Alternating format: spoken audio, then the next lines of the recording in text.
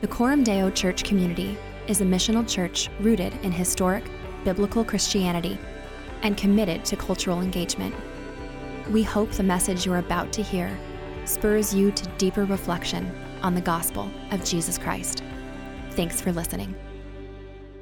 This morning's scripture reading is John chapter 13, verses 1 through 30. It's on page 846 in the Bibles under your seats. Now before the feast of the Passover, when Jesus knew that his hour had come to depart out of this world to the Father, having loved his own who were in the world, he loved them to the end. During supper, when the devil had already put it into the heart of Judas Iscariot, Simon's son, to betray him, Jesus, knowing that the Father had given all things into his hands and that he had come from God and was going back to God, rose from supper. He laid aside his outer garments and taking a towel, tied it around his waist. Then he poured water into a basin and began to wash the disciples' feet and to wipe them with the towel that was wrapped around him. He came to Simon Peter, who said to him, "Lord, do you wash my feet?" Jesus answered him, "What I am doing you do not understand now, but afterward you will understand." Peter said to him, "You shall never wash my feet." Jesus answered him, "If I do not wash you, you have no share with me." Simon Peter said to him, "Lord, not my feet only, but also my hands and my head." Jesus said to him, "The one who has bathed does not need to wash, except for his feet, but is completely clean. And you are clean, but not every one of you." For he knew who was to betray him. That was why he said, "Not all of you are clean." When he had washed their feet and put on his outer garments and resumed his place, he said to them, "Do you understand what I have done to you? You call me teacher and Lord, and you are right, for so I am. If I then, your Lord and teacher, have washed your feet, you also ought to wash one another's feet. For I have given you an example that you also should do just as I have done to you. Truly, truly, I say to you, a servant is not greater than his master, nor is a messenger greater than the one who sent him. If you know these things, blessed are you if you do them. I am not speaking of all of you. I know whom I have chosen. But the scripture will be fulfilled. He who ate my bread has lifted his heel against me. I am telling you this now before it takes place, that when it does take place, you may believe that I am he. Truly, truly, I say to you, whoever receives the one I send receives me, and whoever receives me receives the one who sent me." After saying these things, Jesus was troubled in his spirit and testified, "Truly, truly, I say to you, one of you will betray me." The disciples looked at one another, uncertain of whom he spoke. One of his disciples, whom Jesus loved, was reclining at table at Jesus' side. So Simon Peter motioned to him to ask Jesus of whom he was speaking. So that disciple, leaning back against Jesus, said to him, "Lord, who is it?" Jesus answered, "It is he whom I will give this morsel of bread when I have dipped it." So when he had dipped the morsel, he gave it to Judas, the son of Simon Iscariot. Then after he had taken the morsel, Satan entered into him. Jesus said to him, "What you are going to do, do quickly." Now no one at the table knew why he said this to him. Some thought that because Judas had the money bag, Jesus was telling him, "Buy what you need for the feast," or that he should give something to the poor. So after receiving the morsel of bread, he immediately went out, and it was night. The word of God for the people of God. Well, we are working our way through the fourth gospel, the Gospel of John. I'm going to preach from the little scripture journal that I've got this morning. If you're newer to the church and you'd like to have one of these as we go through this series, I'd love to give you one as our gift to you. Just come see me up front here after the service, and I'll give one to you.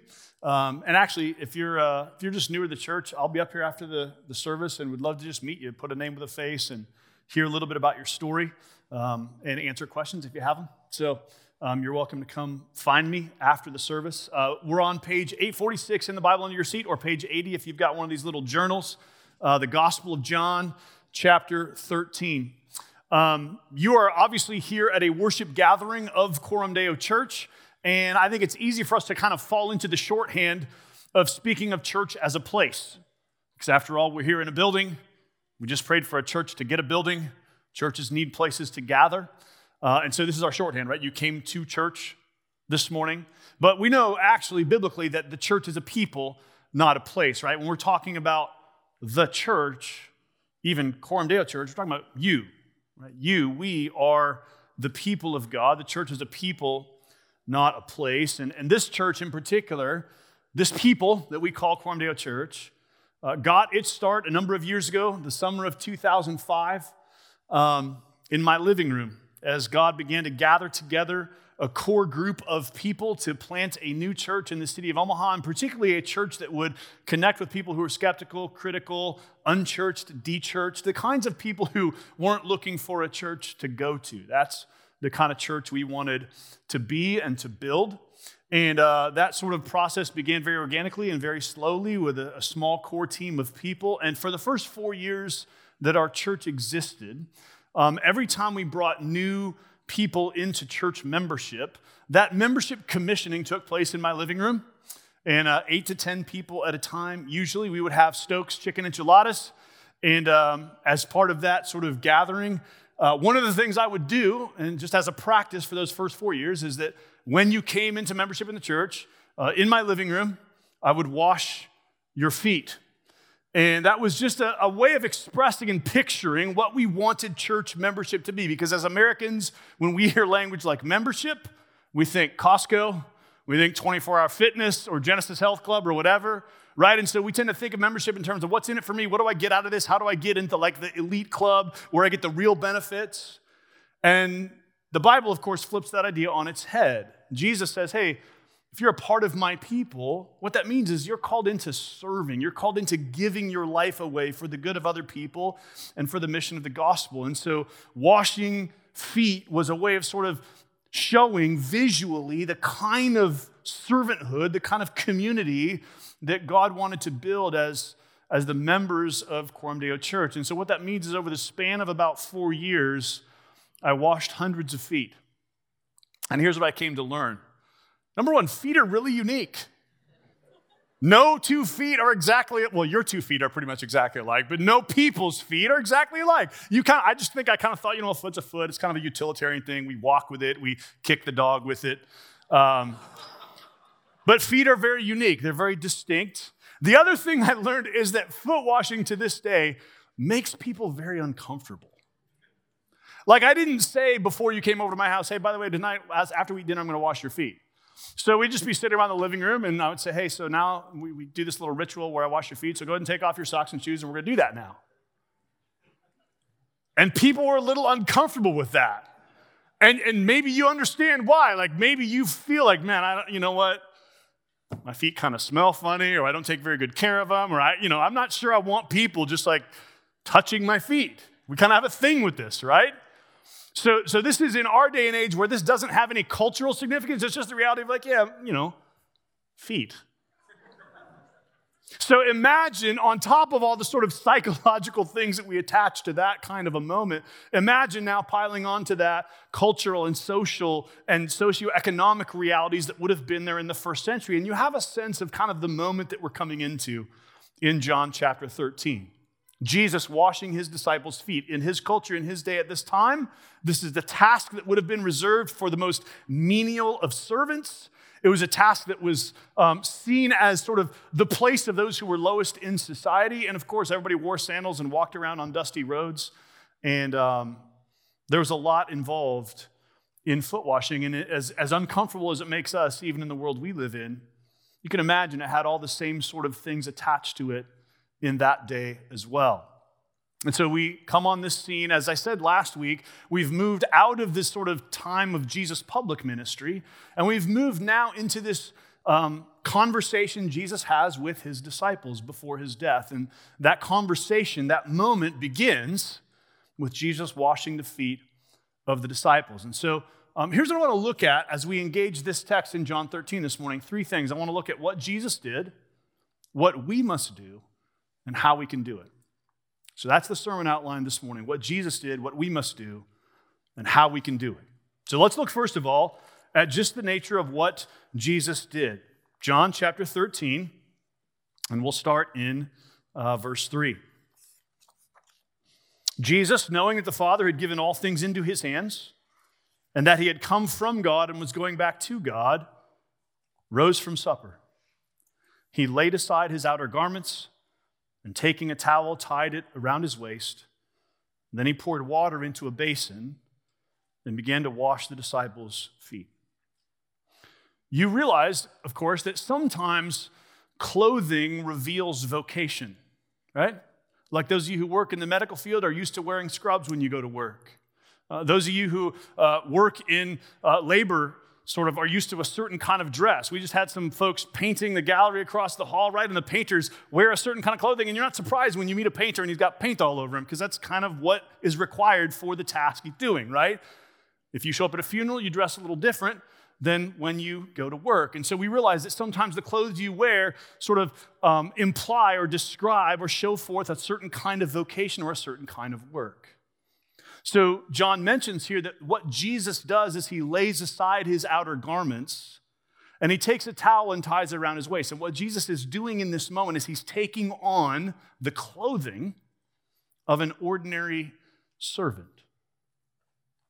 He takes the dress, the appearance, sort of puts himself into the pattern and the what someone would look like who was a normal household servant who would do this work. So just imagine what's happening here. Jesus, the Lord of the universe, the rabbi who has called these disciples to himself, the one whom they've left everything in order to follow and learn from, is now visually taking on himself the clothing of a simple servant. And so the first thing we see Jesus do is he takes the low position. He humbles himself, even in how he dresses. He takes on the position of a servant. He takes the low position and then he does the humble task. Notice how John sort of slows down this moment for us in the narrative, right? He describes that Jesus rose from supper. He laid aside his outer garments. He ties a towel around his waist. Then he poured water into a basin. And it's sort of like he's describing everything that happens in this moment because he wants to slow down the action and help you encounter all the things that are going on here. And notice then he says, he poured water into a basin, verse 5, and began to wash the disciples' feet and to wipe them with the towel that was wrapped around him. And in verse 6, we read, he came to Simon Peter. It's like the narrative is so slow that you're literally watching Jesus go around the table and wash the feet of disciple after disciple after disciple. This is a moment that's slowed down even in how it's described because John wants you to see Jesus doing the humble task, not just taking on the look of a servant, but going around the table and doing the humble task of washing the feet of each of his 12 disciples. Jesus takes the low position. Jesus does the humble task. And Jesus does all of this knowing what he knew. Look at verse 11. For he knew who was to betray him. That was why he said, not all of you are clean. And then later on in verse 21, John shows us Jesus saying, truly, truly, I say to you, one of you will betray me. So imagine this. This is the Lord of heaven and earth. This is Jesus Christ, our Savior, taking the low position, doing the humble task, washing the feet of every one of his disciples, even the one he knew was about to betray him. I want you to think about the nature of betrayal. Many of you have experienced various kinds of betrayal from a spouse, from a family member, from someone you trusted. And what makes betrayal confusing is that we don't know what's going to happen until it happens. Like, that's why we call it betrayal, right? Because we thought we could trust this person. We thought we knew this person. We thought we understood what was happening until we find out that that's not what was happening at all. Our whole experience of betrayal assumes that we don't know we're going to be betrayed. Jesus, going into this moment with his disciples, is sitting around the table with 12 men and knows that one of them is about to sell him to the authorities and send him to be crucified. Despite knowing what Jesus knows, he still bends down and washes the feet of Judas. That's amazing. It's amazing that knowing what he knew, he still enters into this moment. And it's interesting, by the way, that in this little section, verses 1 through 30, the section closes with Judas leaving, right? Jesus hands him the bread, says, go do what you're going to do. Judas leaves, and at the very end of verse 30, it says, and it was night. So think about all the darkness and light themes that John has used through the whole gospel, and realize what he's telling you is, when Judas walks out that door, now night is coming. This is the moment when darkness begins to take over in the narrative. But it's interesting, isn't it, that we're going to read 4 more chapters of Jesus conversing with his disciples, and Judas isn't in the room for all of that. Judas has left. Judas has gone on to betray. But in this first moment, when Jesus is going around the table, washing the feet of every disciple, Judas is in the room. Jesus did all of this knowing what he knew. So what did Jesus do? He took the low position, he did the humble task, and he did all of this knowing what he knew, knowing that one of these people would betray him. Notice, however, that the text now moves not just telling us what Jesus did, but it moves now to what we must do. Our Savior himself, verse 12, when he had washed their feet and put on his outer garments and resumed his place, he said to them, do you understand what I have done to you? You call me teacher and Lord, and you are right, for so I am. If I then, your Lord and teacher, have washed your feet, you also ought to wash one another's feet. So notice that ought right in the middle of that verse. That's an imperative. That's a command. Jesus is saying, as I have done to you now, you ought to do to one another. You ought to wash one another's feet. Keep in mind, by the way, that the early church did not create a sacrament of foot washing in order to obey Jesus' words here. They understood that this is symbolic, right? That when he says, you also ought to wash one another's feet, what he's saying is, you should humbly serve one another. You should sacrificially serve one another in such a way as I have just served you. This is much bigger than washing someone's feet.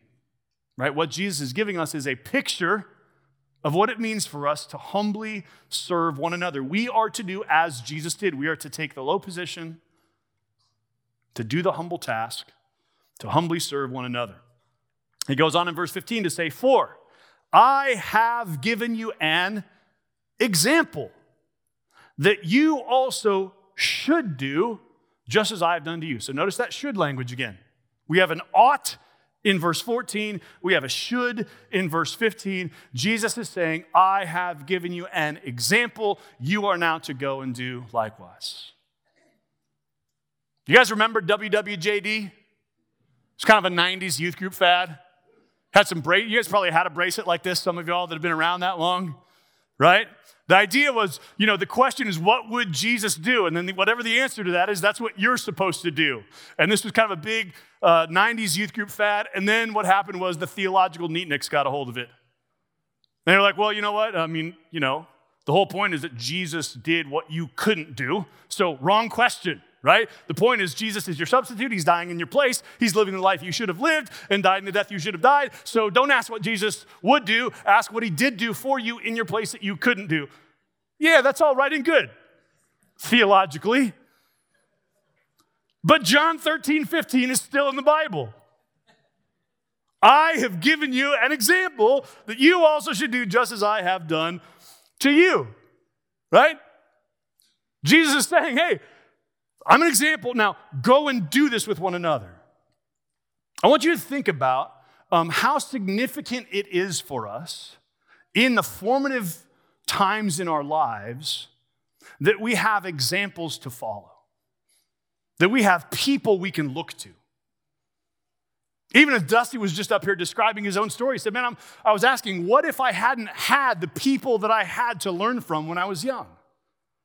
A few years ago, in preparation for a men's retreat, I did a deep dive into the literature in anthropology and sociology related to adolescence, because I wanted to understand what science, what social scientists are learning about sort of how boys and girls grow into adults. And if you read that literature, you know what you see across the board in every culture, in every place on earth? Do you know what the most important thing is for a boy becoming a man or for a girl becoming a woman? The most important thing is role models, examples, someone to look to and say, okay, that's what I'm supposed to be. And what you see across the board is if people have good role models, whether it's parents, family members, some kind of a church or religious community, if they have people they can look to and say, okay, that's what I'm supposed to become, then generally that provides a healthy pattern and segue into adulthood. And if they look around and all the role models they have are negative role models, you know what that tends to say? It tends to imply they're not going to have a very good picture of who they're to become, and it leads to all kinds of problems in formation and in their growing into adulthood. We need examples. That's true in our human formation, and it's true in our spiritual formation as well. So how wonderful that Jesus doesn't just say, I'm going to go to the cross and give my life for you and forgive your sin. He also says, I'm going to give you an example. Do what I do. Walk in my way. Live like this toward one another. We need this. I have given you an example that you also should do just as I have done to you. Jesus giving us an example to follow of taking the low position, doing the humble tasks to simply serve one another. One of the things I love about being part of this church is that there are so many great examples of this kind of disposition, this kind of life. I was thinking as I was praying about this text, just of the people in our church that I feel like, man, sort of model this so well. I thought of Nathan Humlicek, our building steward, who I get here on Sunday mornings before anybody else. I'm probably here at 5:45 a.m. coming to the building because I'm weird like that and I get up super early. The second person here is usually Nathan. And he's walking the grounds. This morning he's out there salting the walks, making sure there's no ice for people to slip on. He's checking the temperature in every room to make sure all the HVAC is working. He's just doing all the stuff that someone needs to do so that you can show up here and walk in safely and know that your kids are in a room that they're safely taken care of. Like all the things that you take for granted. Nathan's a guy that loves just behind the scenes making sure all that stuff works. What a blessing to our church family, right? Or I thought of Kelly Greening, who leads our Coram Deo Kids ministry. And the disposition that she leads with is not like, hey, this is my thing, don't mess it up. The disposition she leads with is, I want to serve these children because I want them to know Christ, and I want to serve the hundreds of volunteers that help to facilitate this ministry. So her presence is just one of humble service. Just how can I help this thing thrive? What a blessing, what a gift, right? It's so fun to be a part of a church with exemplars like that. And there are so many others that I could name, so many of you that are an example of this kind of humble, selfless, sacrificial service. Trying to follow Jesus' example. Notice what Jesus goes on to say in verse 17. I think this is funny when Jesus says stuff like this. If you know these things, blessed are you if you do them. He didn't have to say that. He already said, I've given you an example, just follow my example. What does Jesus know about us? He knows that we're really good at knowing stuff and often not as good at doing what we know. So he says, hey, you know what? It's great. Blessed are you it's good that you know this. Blessed are you if you do it. Fortunate, happy, thriving, flourishing are you if you don't just know this, but if you actually do it. I'm not telling you anything new. Any of you who know anything about the life and teachings of Jesus know that Jesus was a servant leader. And know that one of the things we love most about Jesus is his humility and his servanthood and the fact that he gave his life for others. You know this already. What Jesus is saying is, that's cool. So y'all should do it too. Like, live this way. Do this. How would our church feel different if we were trying to outserve one another? If there's just a sense of, you know what? I'm just going to do what Jesus says. I'm going to follow his example. I just want to give myself sacrificially to serve others around me.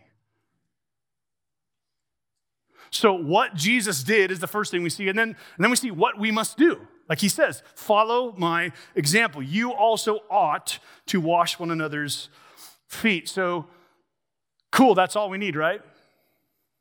Like all you needed was just a reminder that you should serve others. So we're done here. You guys are like, really? Can I go? Is that cool? No, we're not done, because let's acknowledge the difficulty of this. Let's acknowledge not just that Jesus is saying, follow my example. Don't just know this, do this. Let's also acknowledge there's a reason we need to hear that. And the reason is because this is actually way more difficult than it seems at face value, right?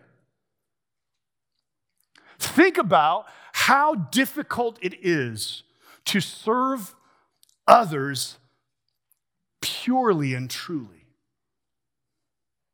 How many times when I serve others and when you serve others, are you doing it for reasons that might not be entirely just out of love for them and love for God? Like, isn't it true that sometimes when we serve others, other people notice that we're serving others and they commend us, and that feels kind of good? Oftentimes when we serve others, we get credit for it at school because you got to do some, volunteer service hours, and that's cool because it looks good on your resume or on your college application, right? How many times when we serve others do we sort of get some intrinsic pride at what great people we are, and so there's something in us in a twisted way that sort of takes delight in that because of what it says about us? Think about all the complicated things that go on inside of you when you try to just follow Jesus' example, all the things that rise to the surface where you go, yeah, that doesn't quite feel Christ-like in that moment. I know I'm doing this because I actually want this person to pay me back, or I want them to be in my debt, or I want to be able to ask them for a favor later. There are all kinds of things inside of us that make this very, very difficult. Think also about not just how hard it is to serve others with a pure heart, but how hard it is to serve others persistently. Like to live a life of serving others, to keep doing this for a long time. To keep sacrificially giving yourself for other people and to other people and with other people. Over the past decade, my wife and I have had 4 sets of close friends walk out of our lives. Like friends who had stacked hands with us to plant this church. Friends who we had served in all kinds of ways and who we wanted to serve together with, because that's part of the joy of this, right? Is that we don't just do it alone, but we get to do it with other people. So people that we had just committed our lives to serving with just sort of left. And I'm not talking about like people that we were in a small group with. I'm talking about like when I pull up pictures of my kids' birthdays, these people are in the photo. When I pull up anniversaries, these people are at the dinner with us. Like, they're people who are like in the mix of our lives deeply. And 4 times, 4 different couples have just sort of walked out of our lives, left this church, left our family, left friendship behind. And after that happens a few times, you know what it makes me want to do? It makes me want to say, okay, well, that's the last time I sign up for that. Like, I'll keep showing up. I'll be friendly. Not going to be weird or mean or rude or awkward. But I'm also not giving myself away to other people in the same way that I did in those instances, because that hurt. So I'm just going to sort of self-protect a little bit, keep things on the surface. not go deep with people, not really get into the lives of people as deeply as I could, because you know what? It kind of hurts when that goes away. So as I look at my life and I think, like, what keeps me from doing what Jesus said? It's that. It's that tendency to say, yeah, I'll keep doing some kind of service. I'll keep serving others in some way that looks on the outside like serving, but it's not going to be the real thing. It's not going to be the real deep self-giving that we see in the Lord Jesus Christ. So let's acknowledge, for all of us, whatever your story is, the difficulty of what Jesus is telling us to do. It's not as easy as, Jesus served others, we should serve others.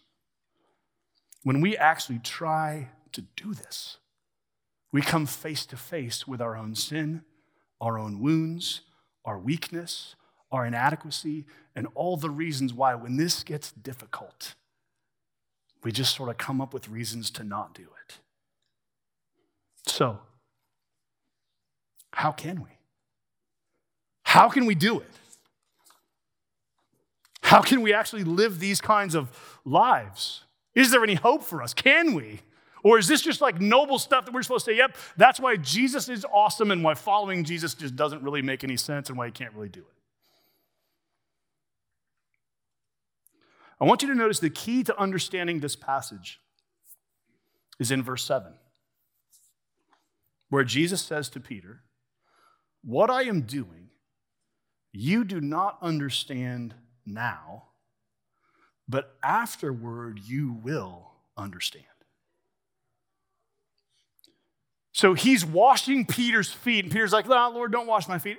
And Jesus says, hey, what I'm doing, you won't understand now, but it'll make sense later. What that tells you is that this is about something more than foot washing. Because if all Jesus is doing is washing their feet, that's very understandable. Peter understands that that's what's going on in the moment. What Jesus says is, Peter, what I'm doing right now is about something else, and later this will make sense. What is Jesus doing? He's cleansing them, don't you see? This foot washing is a symbolic cleansing. It points to a greater washing that they need. And that's the key, friends, to how we can do this. We can follow the example of Jesus. We can joyfully and gladly and selflessly continue to serve others when we accept the work that Jesus did for us on the cross. That's what Jesus is pointing to. That's what Jesus is telling Peter, hey, later on, when the real cleansing happens, this little foot washing is going to make a lot more sense to you. Notice Jesus says in verse 8, unless I wash you, you have no share with me. Unless I wash you, you have no share with me. In other words, there's no way to belong to Jesus unless you allow him to wash you. Jesus' death on the cross is a washing, it's a cleansing. Jesus died to cleanse you and me of all the selfish motives that drive us. All the things we know about ourselves deep down when we're serving others out of self-interested, selfish motives, Jesus died to cleanse us from all that. Remember also what Jesus says in chapter 12, we looked at it last week, where he says, now will the ruler of this world be cast out. Jesus' work on the cross is both a work of cleansing to set us free from sin and a work of liberation to set us free from the world's way of seeing reality. Listen to this from Leslie Newbegin. He says, the foot washing is a sign of that ultimate subversion of all human power and authority which took place when Jesus was crucified. In that act, the wisdom of this world was shown to be folly, and the powers of this world were disarmed. Jesus died, you see, to cleanse us and also to set us free from the world's approach to power and authority. So Jesus is not just saying, follow my example. He's also showing us how we can follow his example.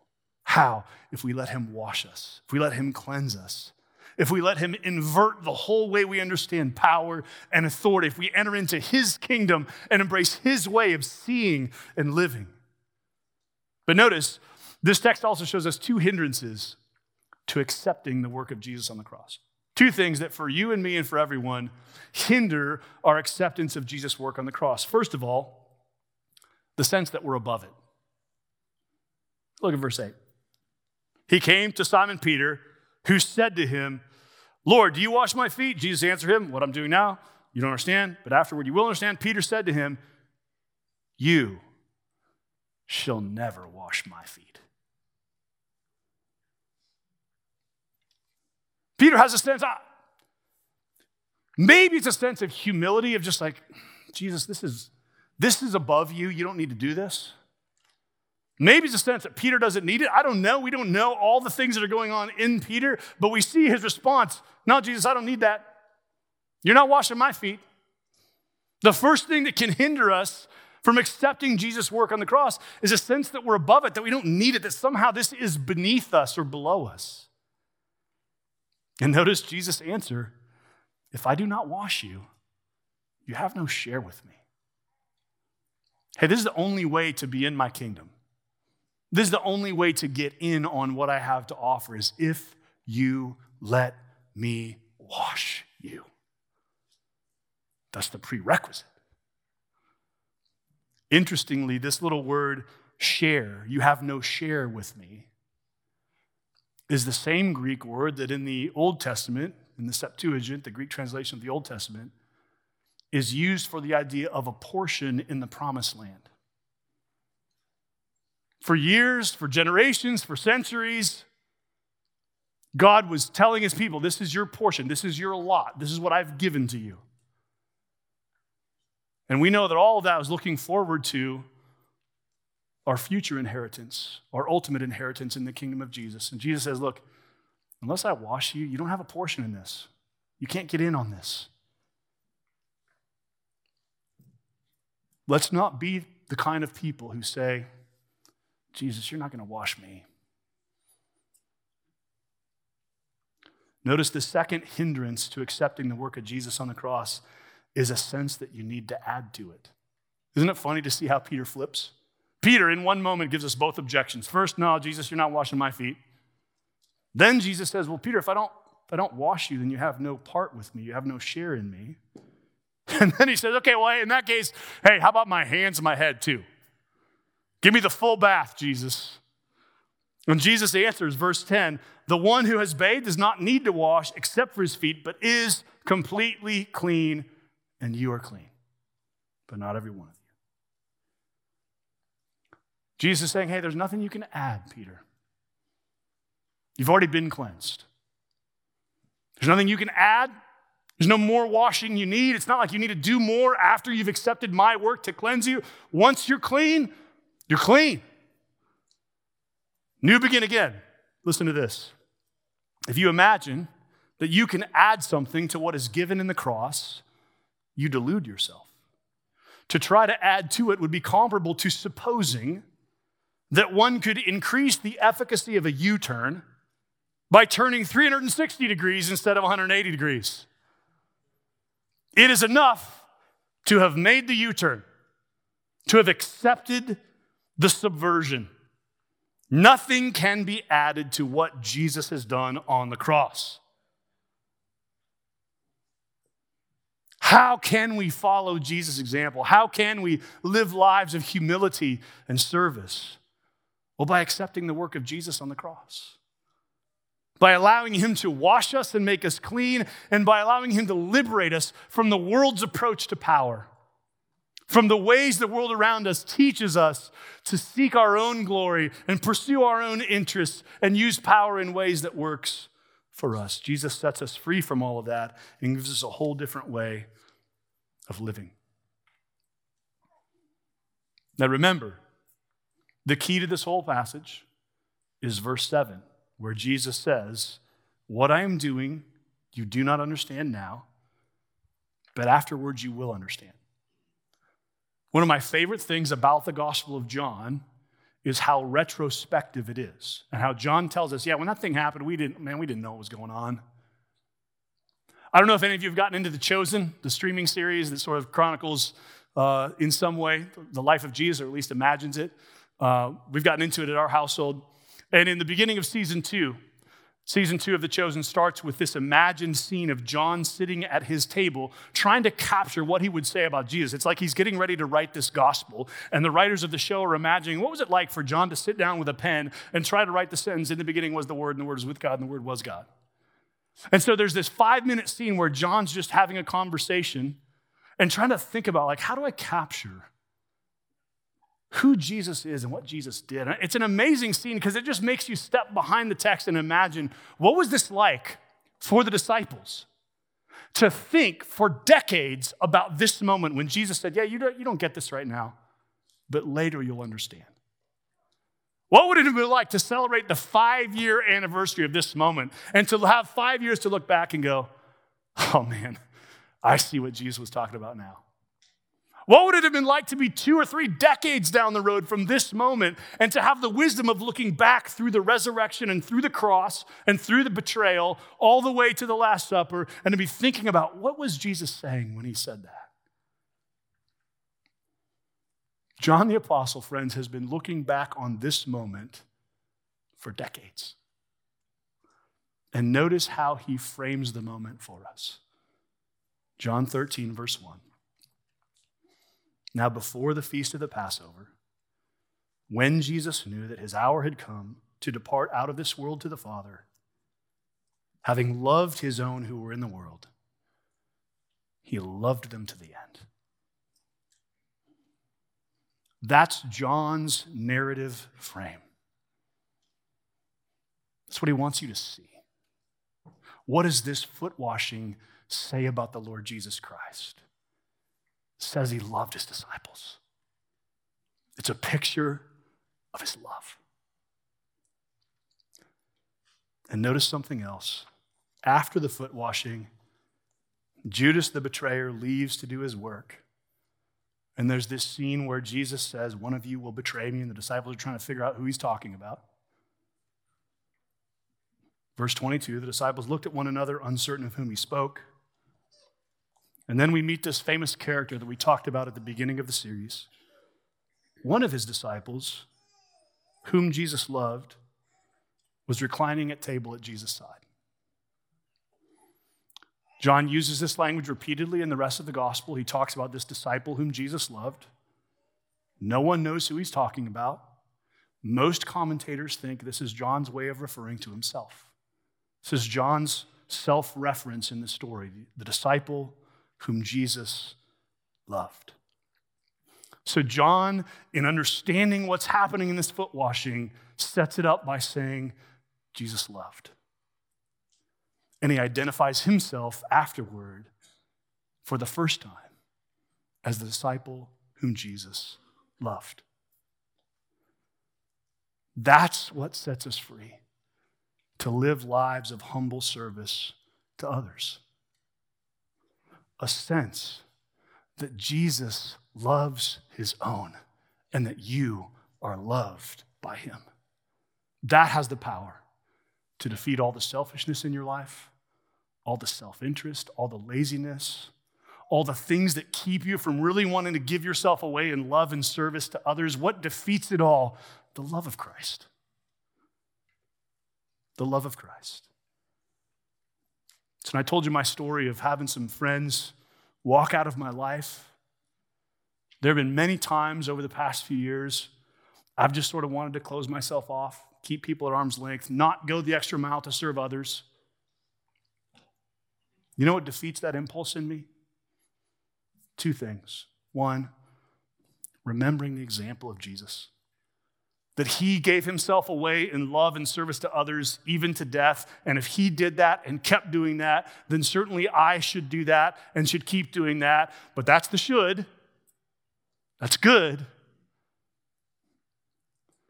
But the other thing is remembering that he loves me. And that no amount of betrayal or pain or heartache or difficulty or suffering or uncertainty or confusion, no amount of that can undo his love for me. And that fills me with joy to keep repenting of my own sin, to keep acknowledging my own weakness, to keep trusting in him and keep trying my best to give myself away in love and service to other people. Why?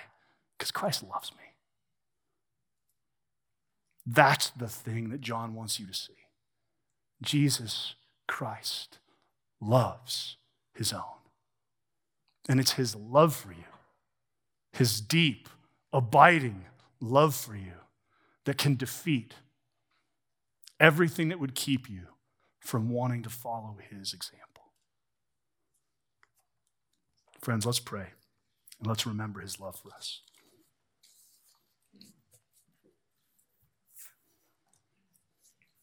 Our Lord Jesus, we thank you for your word. We thank you for your Spirit's anointing of the Apostle John, who penned these words. And we thank you for this scene and this reminder that unless you wash us, we have no share with you. So this morning, would you remind us that you have cleansed us in your death and resurrection, set us free from the world's way of doing things? Would you remind us of how sweet it is to be cleansed by you and to be loved by you and to be changed by you? And Father, this morning, if there are those within the sound of my voice who haven't yet come to you to experience that cleansing and to receive your love, would you let this be the day that they come to you in trust and surrender? Thank you that you loved us until the end, and that because you did, we too can follow your example, not in our power, not in our strength, but strengthened by the grace that you have given us through your death and resurrection and through the presence of the Holy Spirit. We thank you and praise you this morning. In Christ's name, amen.